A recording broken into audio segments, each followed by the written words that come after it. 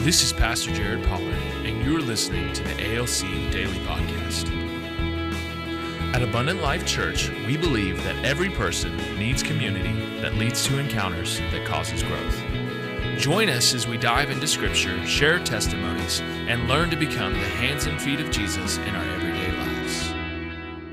Thank you so much for joining us again on the ALC Daily Podcast. My name is Pastor Jared Pollard. And it's Pastor Benjamin Davis. This week, we're going to be talking about 3 healthy ways to discipline your teenagers so that they will follow Jesus. And we've got an ALC Recommends before we get there. Here we and go. It is February 28th, so ALC Recommends celebrating Pastor Ben's birthday. Yay! So he's eating lots of sweets right now. And so if you want to bake him cakes, brownies, cookies, Oh, man. whatever it is, load his house up. Brutal. Let him gain 15 pounds. It'll be great. Oh, boy. 3 healthy ways to discipline your teenagers so they will follow Jesus. The Bible does emphasize a lot about disciplining our teenagers because they need it.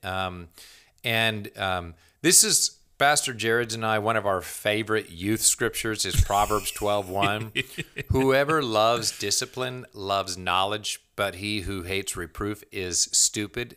And I think the reason that we liked that is that the word stupid. You mean the Bible is letting me call this particular student? Yeah, anybody that doesn't like correction is stupid. That's what it's saying. Have you noticed that, ironically, that the kids in sports get this? Of course they do. Because you can't get any better unless you listen to that coach. We were at a basketball game, and it was senior day, and so they had a booklet that seniors gave advice to underclassmen, and I just got some of the greatest kicks out of some of the advice. Some of them went into, make sure you build relationships and have friends and all that, and that's all good. But then some of them were like, don't ever talk back to the coach or you get kicked out of practice. Yeah, a little bit more practical. Make sure you get the ball on offense rebound or you'll have to do 60 laps.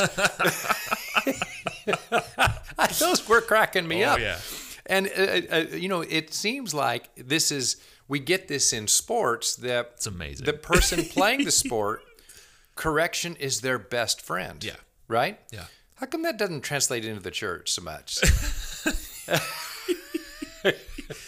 Well, I know why. It's because we like to think about our Christian faith as a single player game. Like we're playing tennis or something like that. And really it's a team sport. Yeah. And so if you can wrap your head around the fact that my Christian faith is intended to be a team sport, it'll change the way you play the game. Yeah, it's true. It is true.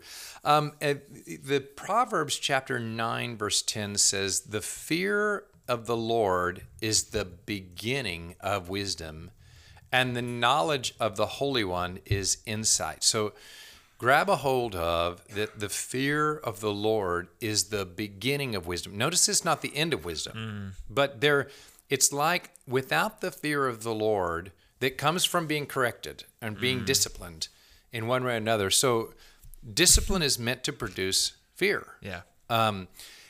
But that lays the foundation for wisdom. If you try to gain wisdom without the fear of the Lord, it's like building on a house without any concrete foundation.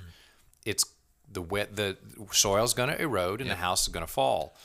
I believe that what was going on here, honestly, Solomon had revelation of what modern science has now proved. Modern science has proved that a youth's brain is not, now this is the hippocampus, the frontal reasoning center of the brain, is not fully formed until about 22 years old, which is crazy because the emotional center of the brain is formed by age 1. That means youth have got this massive emotional capacity, but their reasoning capacity is nowhere near a match for their emotional capacity. And God structured it this way. And the reason being is they need input. They need input from adults whose reasoning capacity is fully formed.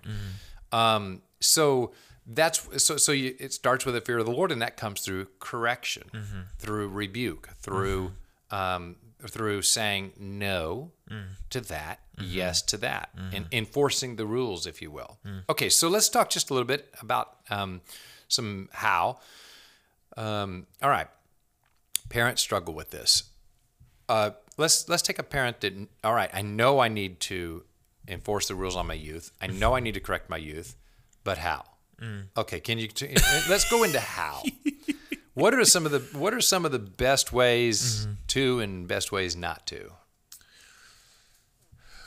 Man, I don't know if I'm equipped to answer this question, but I'll give it a shot. You are in charge. That's really what it comes down to. Your home.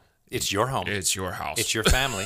It's your rules. And you're responsible, ultimately. Yeah. When it comes before down the Lord. To it. Yeah. He's going to hold you responsible. And sometimes in front of courts. And the laws are going to, the law will hold you. Yeah. But that was one of the things for when I was growing up.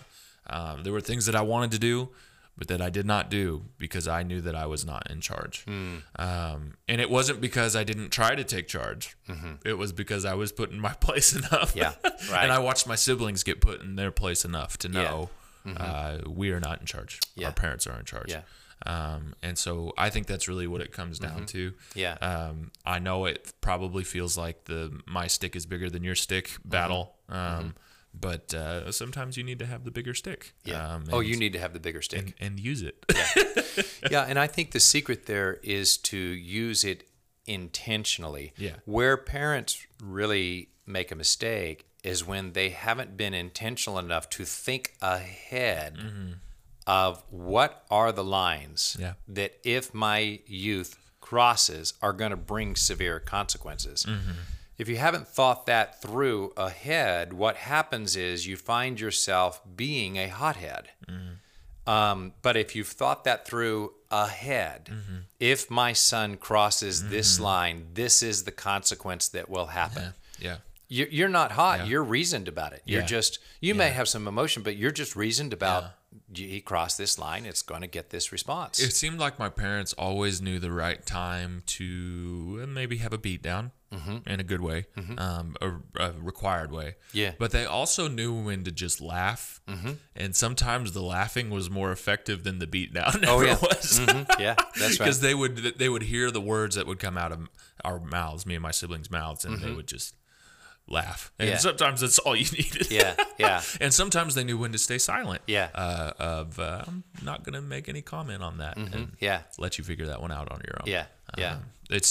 There was enough intentionality there that it seemed like that's how it always played out. Yeah. Regardless, just know that the worst thing you can do for your teenager is no boundaries. That's your disaster. That you've got to put those boundaries on them and then watch, and if they cross the line, it requires consequences. Thought out ahead, consequences. Now, if you haven't had time to think about it, it's okay. You can actually say, okay, my youth crossed the line. I need to think a little bit about the consequences. It doesn't require action this very second, but it does require action on your part. Otherwise, they will never learn the fear of the Lord. And the fear of the Lord is the beginning of wisdom. So God has given you as the parent the